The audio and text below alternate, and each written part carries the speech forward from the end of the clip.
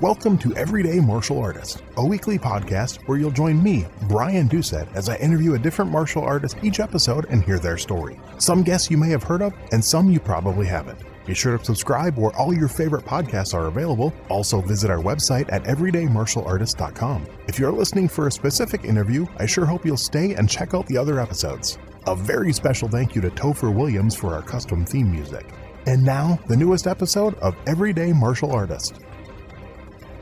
Everyday Martial Artist is brought to you by KOOnline.com for all your martial arts needs. Sparring and safety gear, rank belts, uniforms, weapons, patches, and more. Wholesale supplies made by martial artists for martial artists. Visit us today at KO-online.com. Hello and welcome to Everyday Martial Artist. I'm your host, Brian Doucette, and as we do every week, we have a brand new guest talking about their journey through the world of martial arts. My guest today is an American karate and kickboxing competitor, instructor, broadcaster, and promoter who helped achieve the success of the Professional Karate Association and the early establishment of professional kickboxing in the United States. He's appeared in movies, been featured in numerous martial arts publications, and won countless awards, including the Black Belt Magazine Man of the Year. Please welcome my guest today, Joe Corley. How you doing today, sir? Great, sir. Good to speak with you. Oh, it's a pleasure. Pleasure to have you on the show.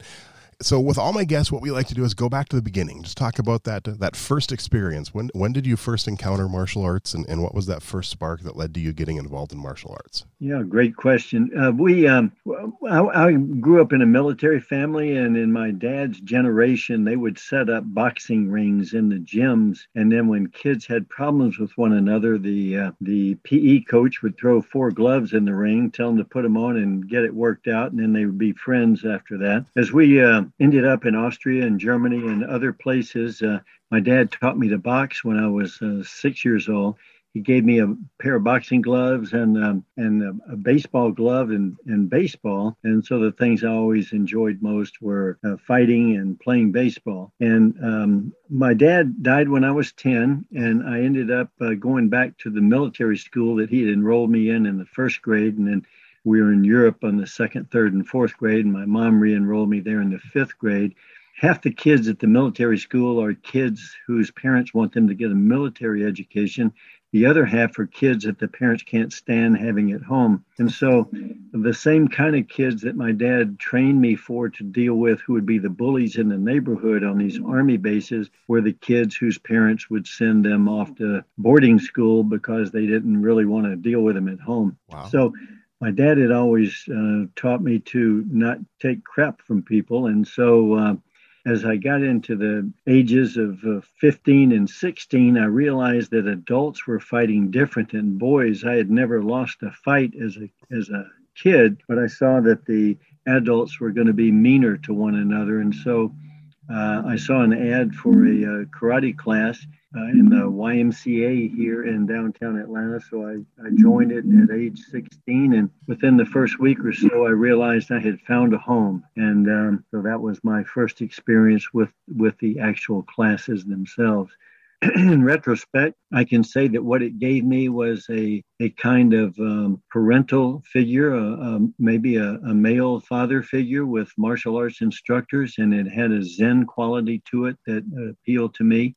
And it was based on the same thing that, say, Walker, Texas Ranger was based on, where the good guys are supposed to, outlive the bad guys. So that was what got me started with it. Was just the idea that I wanted to defend myself against people who were more likely to be vicious in their fighting than they were when I was a kid. And that first style you studied, if I'm reading correctly, was Tung Soo Do. What was it about that specific style? What did you really enjoy?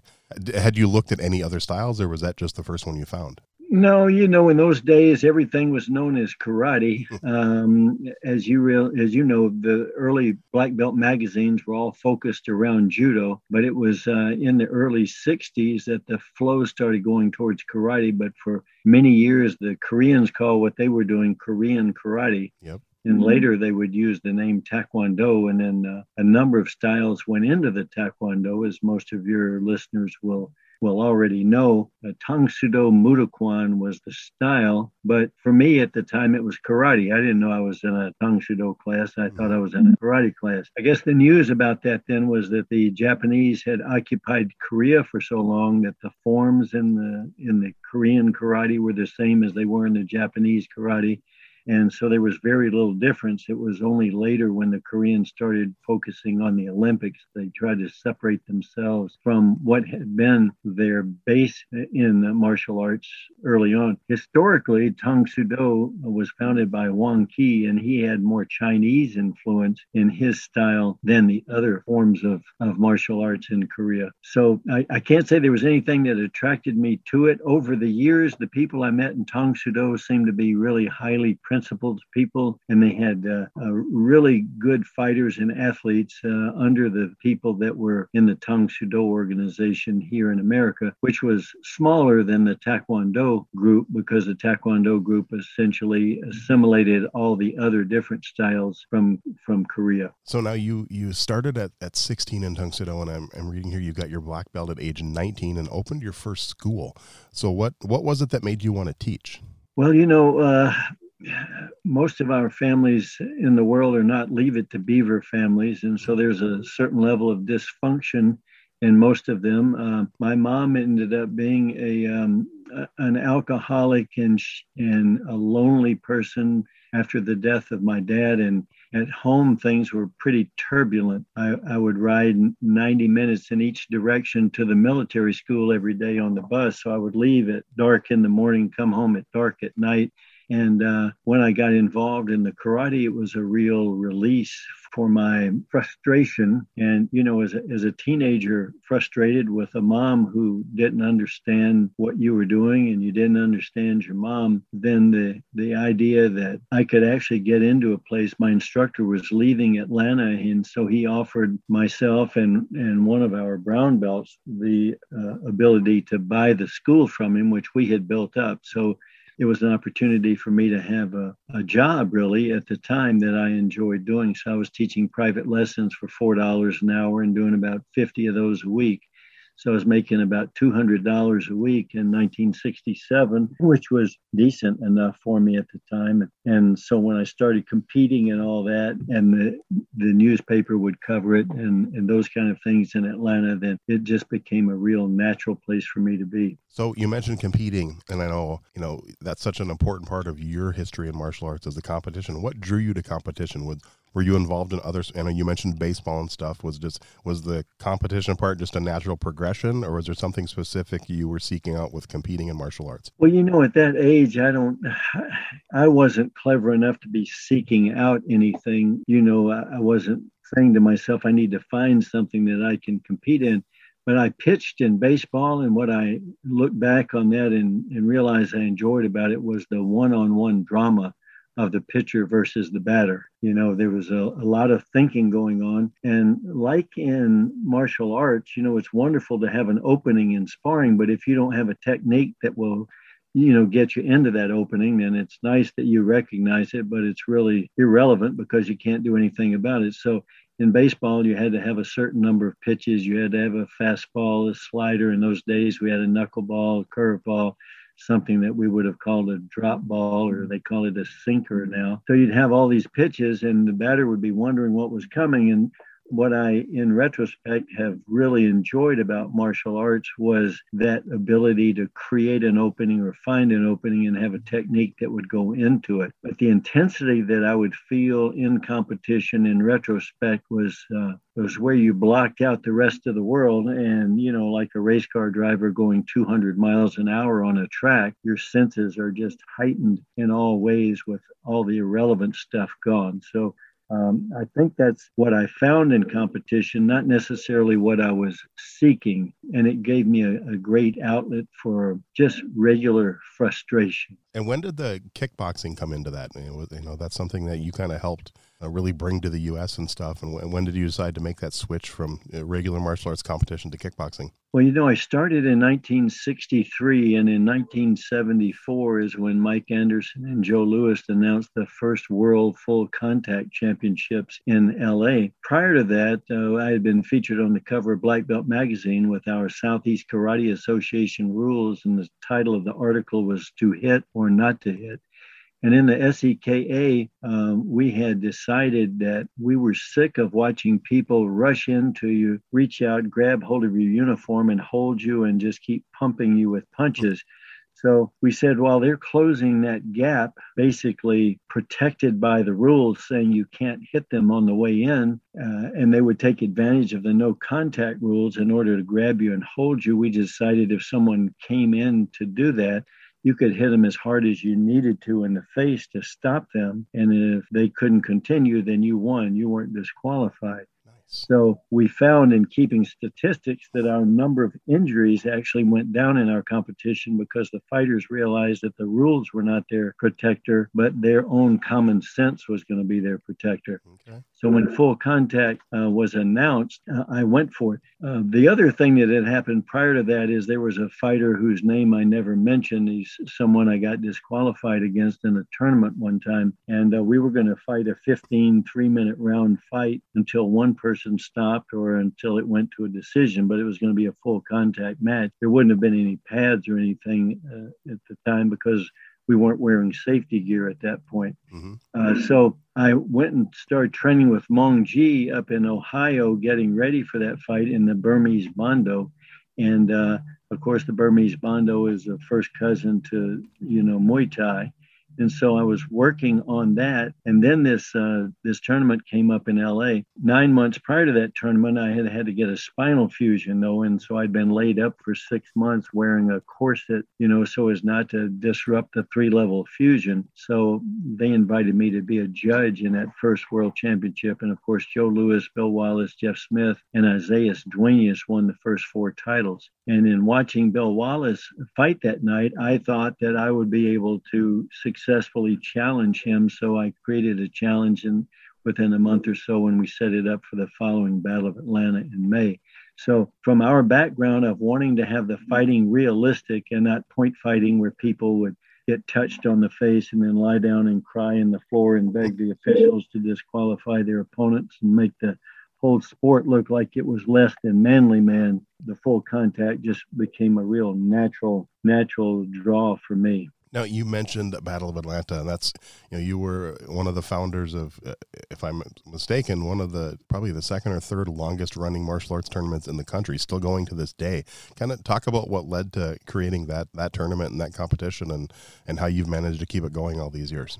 Well, I remember walking into the gymnasium, which was the Oglethorpe College Gymnasium, with my partner, Chris McLaughlin. He was the co-founder with me in the karate school that we talked about, and also the co-founder with me in the Battle of Atlanta, a lifelong friend of mine still. And we walked in there and we looked at each other and we said, we're going to put together this tournament, which would later be called the Battle of Atlanta, and we want to have the best competitors we can have here in the world. And what we've learned as we've traveled and fought everywhere is that no tournament started on time. Every tournament was disorganized, and it was just a level of disorganization that was there that we would see. Some were more organized than others, but the best were still disorganized. And so we said, if we go to a movie and the movie is supposed to start at 9:05, we expect to see it start at 9:05. And if somebody shows up for this karate tournament and is supposed to start at 9 o'clock on Saturday morning, you shouldn't have to put them off for an hour or two. So we began in Stephen Covey terms. Later, I became a real advocate of Stephen Covey's 7 Habits of Highly Effective People. So we were habit 1 being proactive to create a tournament. Habit 2, we began with the end in mind. So we said, if this is going to start at 9 o'clock on a Saturday morning, what do we have to do in these months leading up to it to make sure it starts at 9 and not 10, not 11, not on Sunday? And so that's how we got it started. And we were in that Oglethorpe Coliseum in 1970 and 1971. Then in 1972, Chuck Norris had invited me out to train there in LA, and I had spent some time with his guys when I got featured on the first cover of my first cover on Karate Illustrated. And so I had then stayed in touch with them, and Pat Johnson had become my mentor. So I invited Chuck out, and he brought with him Mike. Well, he came in 1972, and then in 1973 brought Mike Stone and Bob Wall and Tadashi Yamashita, Pat Johnson. They were our referees in 73, which was our breakthrough year. But the start of the tournament, which was your question, was to create something that would be fair to people from every region. And that was the other thing that we saw, that there was regional bias everywhere you went. And there were only a handful of people that ever went outside their region and beat others. And oddly enough, those ended up being Joe Louis, Bill Wallace, and Jeff Smith, of course, who won the first 3 world titles in 1974. But other than that, virtually no one would leave their region and be able to defeat the others. So we made it fair to everyone. And so the very first Battle of Atlanta actually had Joe Louis winning it from Los Angeles, and Mitchell Barbro winning the heavyweight division from Washington, D.C., and Joe Hayes winning the lightweight division from New York City. So those first few years of the Battle of Atlanta, was it strictly fighting, or were you doing forms and weapons at the time, or did that come much later? Yeah, we were doing forms. Okay. I can't remember there being much weapons competition at the time. I may be wrong about it because I just didn't pay any attention to it, but I think it was basically forms and fighting. Okay. And so what led to all the changes over there? And like, when did the partnership with NASCA come and kind of the changing of the tournament and stuff over the years? Well, the Battle of Atlanta was kind of an independent event for all of the years. We had the latitude and the, what you would call, I guess, the incentive and perhaps the insight to generate new rules and things that we didn't have to really organize with anyone else. And there were really not many. The organizational thing came about when there was a group of us as tournament promoters and competitors thought we could perhaps take it to the next level by all working together, which has been a fallacious idea, from the very beginning. But we tried it for a number of years, and I think it was in the late 70s, I guess, when we first started working with the other people. I was doing in 1979, we were on ESPN the first week that ESPN was on the air, and we did the Battle of Atlanta in 79 in the fall on ESPN. Wow. And then in 1980, I got the Diamond Nationals and the U.S. Open onto ESPN with us to help grow them, and we called that a Triple Crown event. So we ended up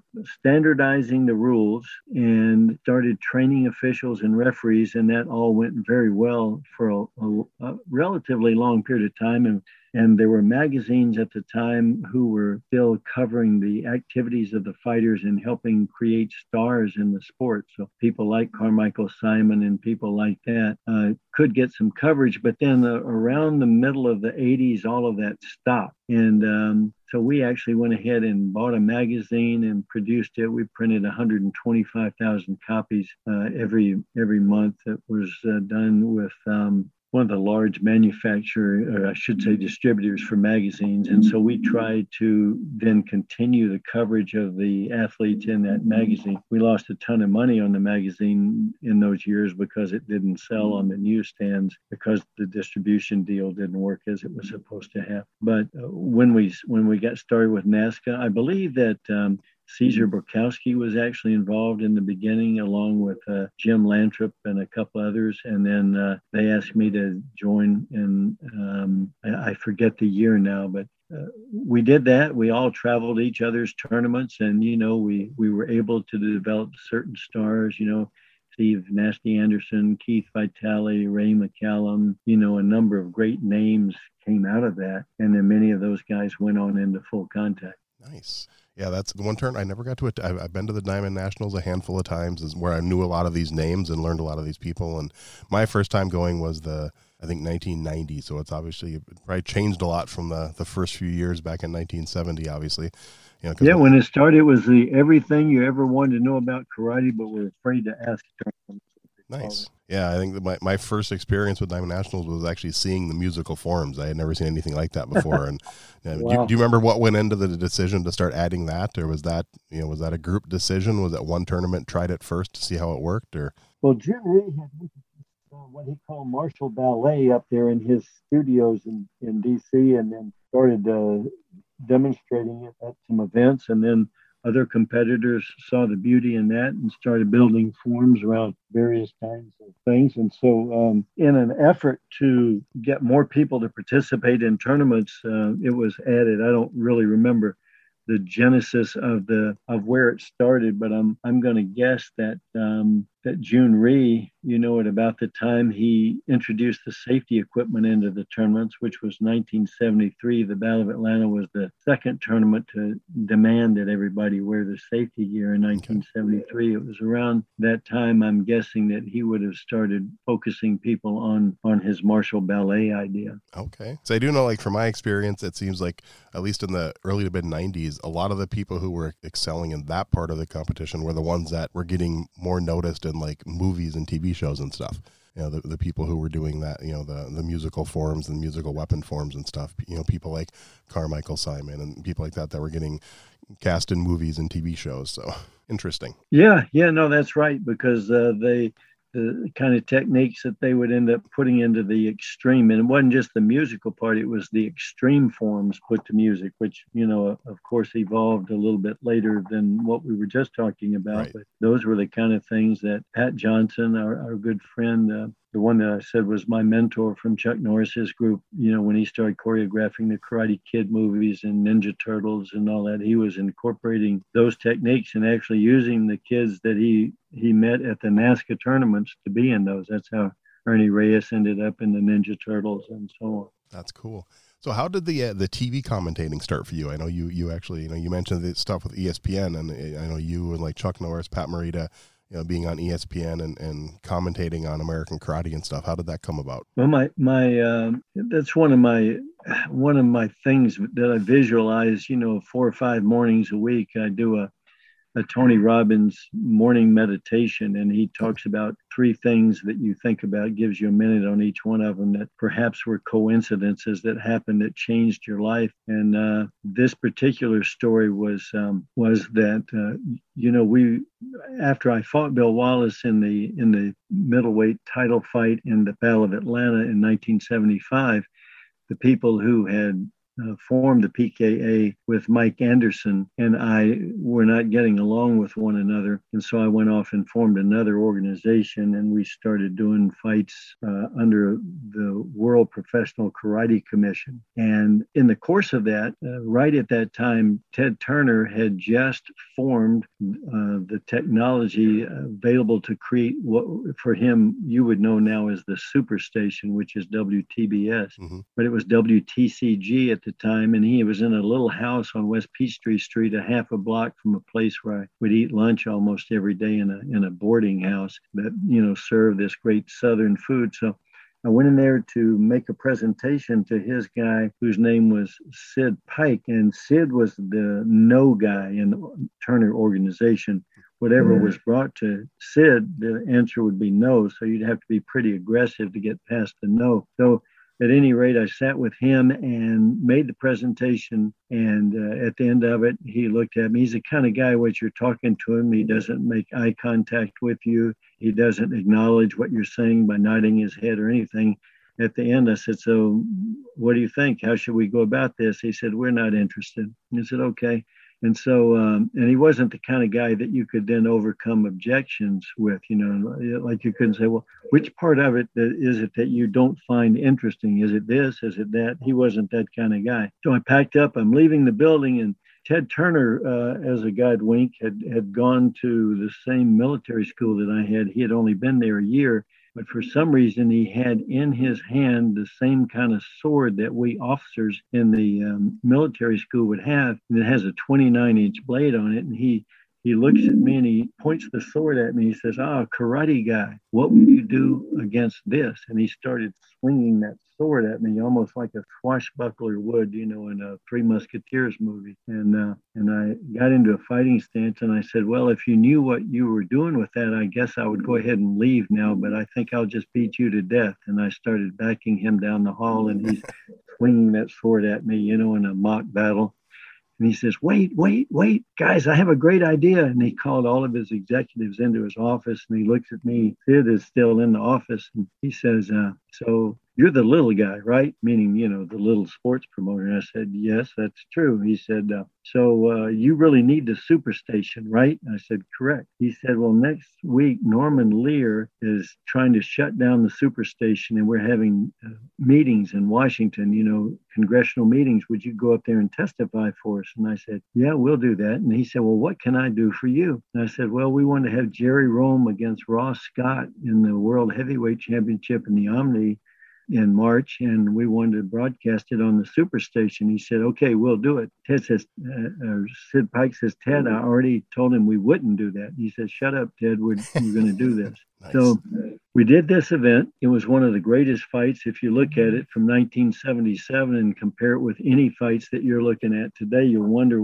why the sport, didn't grow faster than it did with that kind of action. But as a neophyte in the broadcast business, I thought, well, now this would be a great way to get it on the major networks. So I go to New York and I knock on the door at CBS, and I get in to see a vice president of programming there, and he pats me on the head and he says, well, son, this is really a great idea. It's a great fight you brought me, but we don't air programming from other people's networks. So I was trying to sell him the Ross Scott Jerry Rome fight that had already been edited. We owned the rights to it.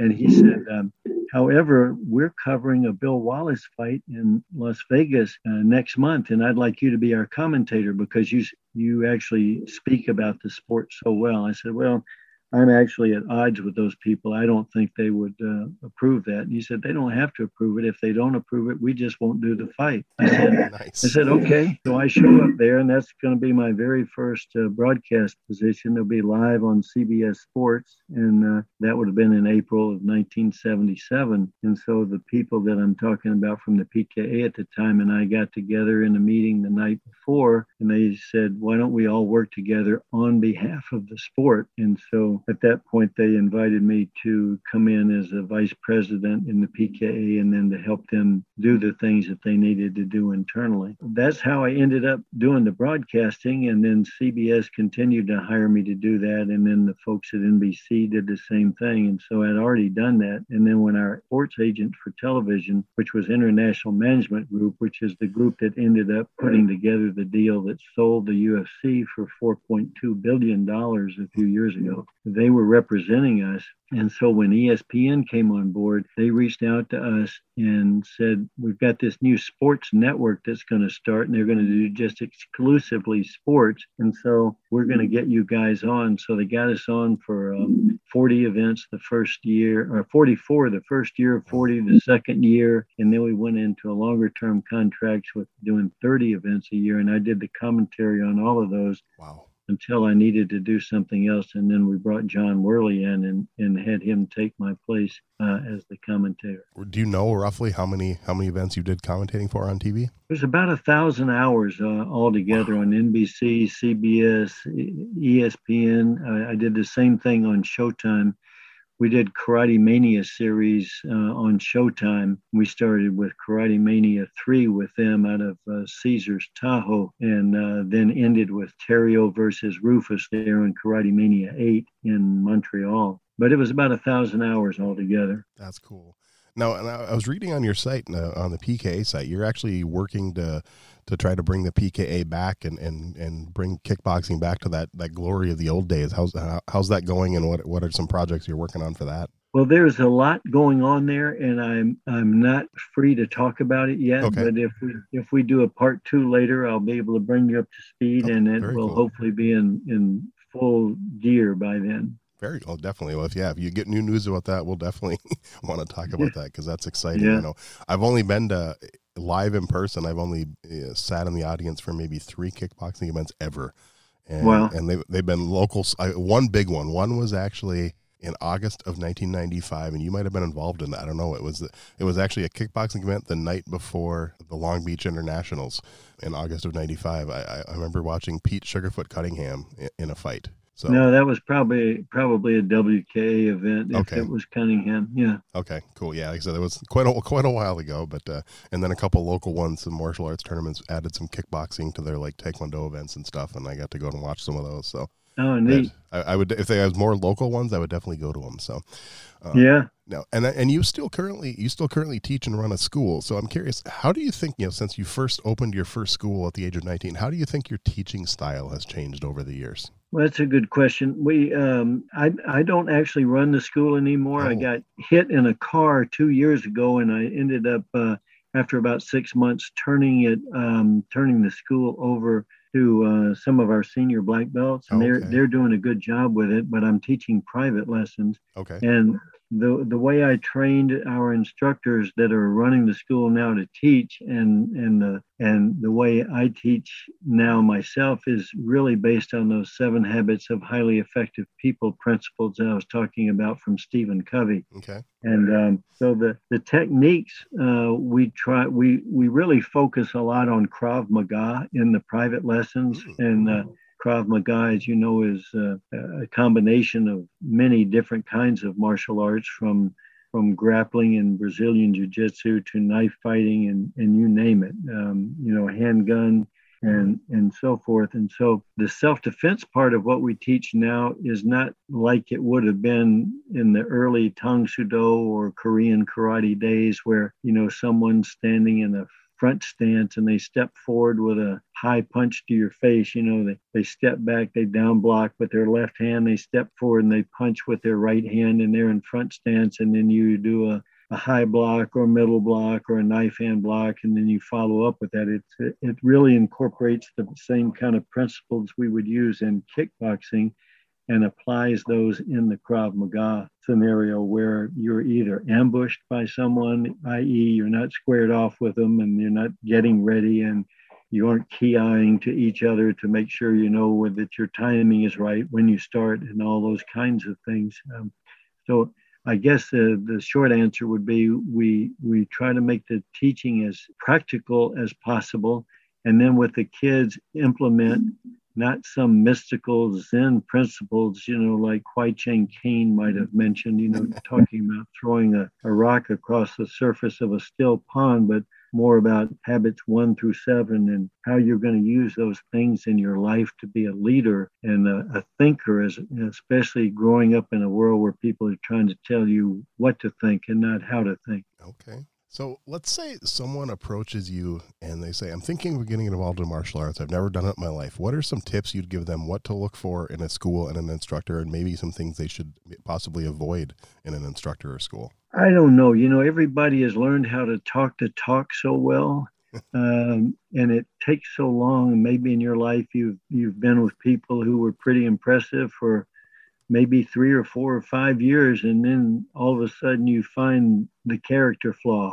You can just imagine how many, in the world of child molesting, for example, how many coaches, not in martial arts necessarily, but Right. coaches from everywhere else, how long people have been able to fool them. But I would say to the people that would ask me, if I glean that they have, what we used to know as common sense, now known as uncommon sense, since less than 50% of the people have it. Mm-hmm. But assuming that the person that's asking me the question has common sense, I would say go in and ask yourself if what they're learning in class is going to be practical for you. And if you can, and they will let you enroll for a month. And at the end of that month, ask yourself that same question: is what I'm learning practical, or is it going to take me a lifetime to become good at this? It's like, many of the Freud trained psychiatrists would love to have you lying on their couches for 7 years to have you wonder about why you're biting your fingernails. Whereas the Tony Robbins approach is get to it and figure out how you can, get the blocks away, or put tar on your fingernails or something if it's that bad. Figure a way to deal with it. So now your background obviously started in traditional martial arts. You got into competition. You did professional kickboxing. I'm curious, what are your thoughts on MMA, the UFC, and are you a fan? I have become a fan of the UFC, and I'm an admirer of Dana White because he was able to take across the finish line the dream that we created. We organized the dream, though we started, I joined the PKA. Of course, I was a fighter in 75, but I joined the PKA in 77 as an administrative person, an executive VP, if you will. And but in 1979, we actually formed the plan, which the UFC took across the goal line when the Fertitta brothers and Dana White bought it in 2001. And then in 2016 or 17, when they sold it for $4.2 billion, then that was just a mere, approximately 4 decades after we created the plan. So I was really proud that he was able to show the world that martial arts deserves to stand next to professional football, professional baseball, professional basketball, hockey, soccer, you name it, as a viable sports entity, and that the athletes in that sport deserve to be compensated at a level that was so much greater than we were able to bring them in, say, the NASCA circuit. And even in our kickboxing fights that we had done, we had boxing doing everything they could to destroy us, all those years. And so if you have two billionaire partners, it helps. And that's really what we didn't have. So if you had to pick one martial artist to put at the top of your list for someone you truly admire, whether it's someone you've known and met and trained with, or just someone you've read about, can you pick one and put them on the top of your list? It's hard to pick one because I've met so many great people, but I would answer it with Chuck Norris, Jeff Smith, Pat Johnson, Bill Wallace. Those are the ones that just jump out at the top of my mind. Glenn Keeney, Mitchell Bobrow. I mean, people that have been great not only in the ring. Bernard Carrick, who was the police commissioner with Giuliani during 9/11, and each one of them for different reasons. So the good news is that I have been able to meet and actually serve with a lot of those people. And the bad news is I've also been able to be around the least of them. So you've mentioned Tony Robbins a few times. I'm just curious, have you ever met him in person and talked to him? Because I know he's if I believe, a 4th or 5th degree black belt under June Rhee. I have not met him personally. I've listened to so much of what he does, and I really like his approach to things.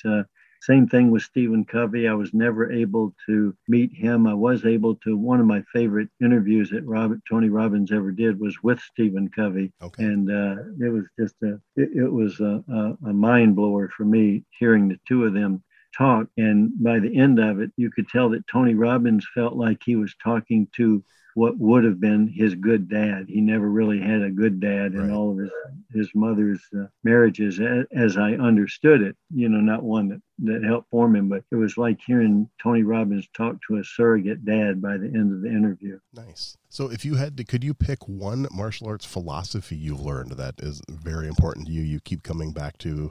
The philosophy and from martial arts that I come back to, no, I really, I guess that would have been at a certain point the most disappointing part of my life, because when I was drawn to the martial arts originally, it was because of the Zen promise in it. But the Zen promise was a principle that was able to be defiled by the various men who would use it in order to manipulate others, if that makes sense to you. Oh, yeah. So in the Covey world, he has a great quote which says that you do the right thing for the right reasons and the right principles. And so the principles in the martial arts are great, but the philosophy, if you will, I have seen misused so much that I have a hard time dealing with it. Okay. I had one seminar that my instructor had held for us, we brought in Koichi Tohei, who was at the time the number 2 Aikido guy in the world. And he was showing us all the Aikido things. And I was a 19-year-old, brash competitor. And so I asked him, he was seated on a chair, a metal folding chair, and he had his legs folded, like I can fold my arms. He was folding his legs like that. And I said, Master Tohei, can you tell me what you would do against a combination that looks like this? And I threw about a 6-punch combination to him. What would you do with Aikido against something like that? And he looked at me and he said, well, sir, if I couldn't see it, I don't guess there was much I could do about it, is there? And then he closed his eyes, and within 5 seconds, he was going, he went sound asleep. So it's like he had a fly land on his shoulder, and he flicked the fly off his shoulder and then fell asleep, with no further concern about it. And that seemed to me to embody the kind of Zen that I was seeking to attain through martial arts, having missed it, from a dad perspective, as a dad deprived child, not having that. So I know it's a big question, the philosophy of martial arts, and I talk about it like it really embodies what Stephen Covey said, doing the right things for the right reasons with the right principles. His approach is that principles never change. What was right or wrong in the year 0 is right or wrong now, whereas so many of the people in our country believe that even things like the Constitution is meant to be an evolving document. The Bible should be updated to fit their principles. No, the principles are what the principles are. The mores of the time are what change. And so maybe not the question you asked, but that's the best answer I have. That's actually that's a great answer. So got a couple more fun ones here. So do you have a favorite martial arts book? Favorite martial arts book? I guess I would have to say any of the ones that Chuck Norris wrote. And the series that Jesse Bowen has done with the who's who in the martial arts, yes, which he started in. And the last one that we did had Ernie Reyes on the cover, and the one the year before that had Chuck Norris on the cover. And we got a chance to share with the world the lives of really 2 great people. So I guess I like that, which then ties back into the principle of the martial arts to show how really good martial arts instructors, although they may be flawed in one way or another, can help change so many lives to the positive. I'm glad you mentioned Jesse Bowen. I'm actually interviewing him in about an hour.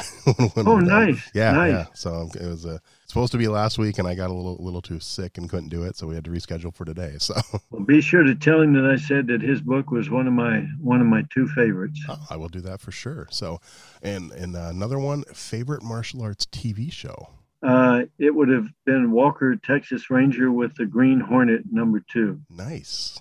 I actually was just watching Walker last night. One of the stations we have here plays reruns every night, and I was watching an episode last night. Yeah, so. I just saw that advertised. It's like they have a 3-hour block, and they said focusing on the spare ribs and, when him kicking somebody in the ribs, and I saw that. That was a nice promotion. Yep, I actually got, I was a little excited when I heard they were remaking it, and then when I saw the remake, I'm like, there's no martial arts in it.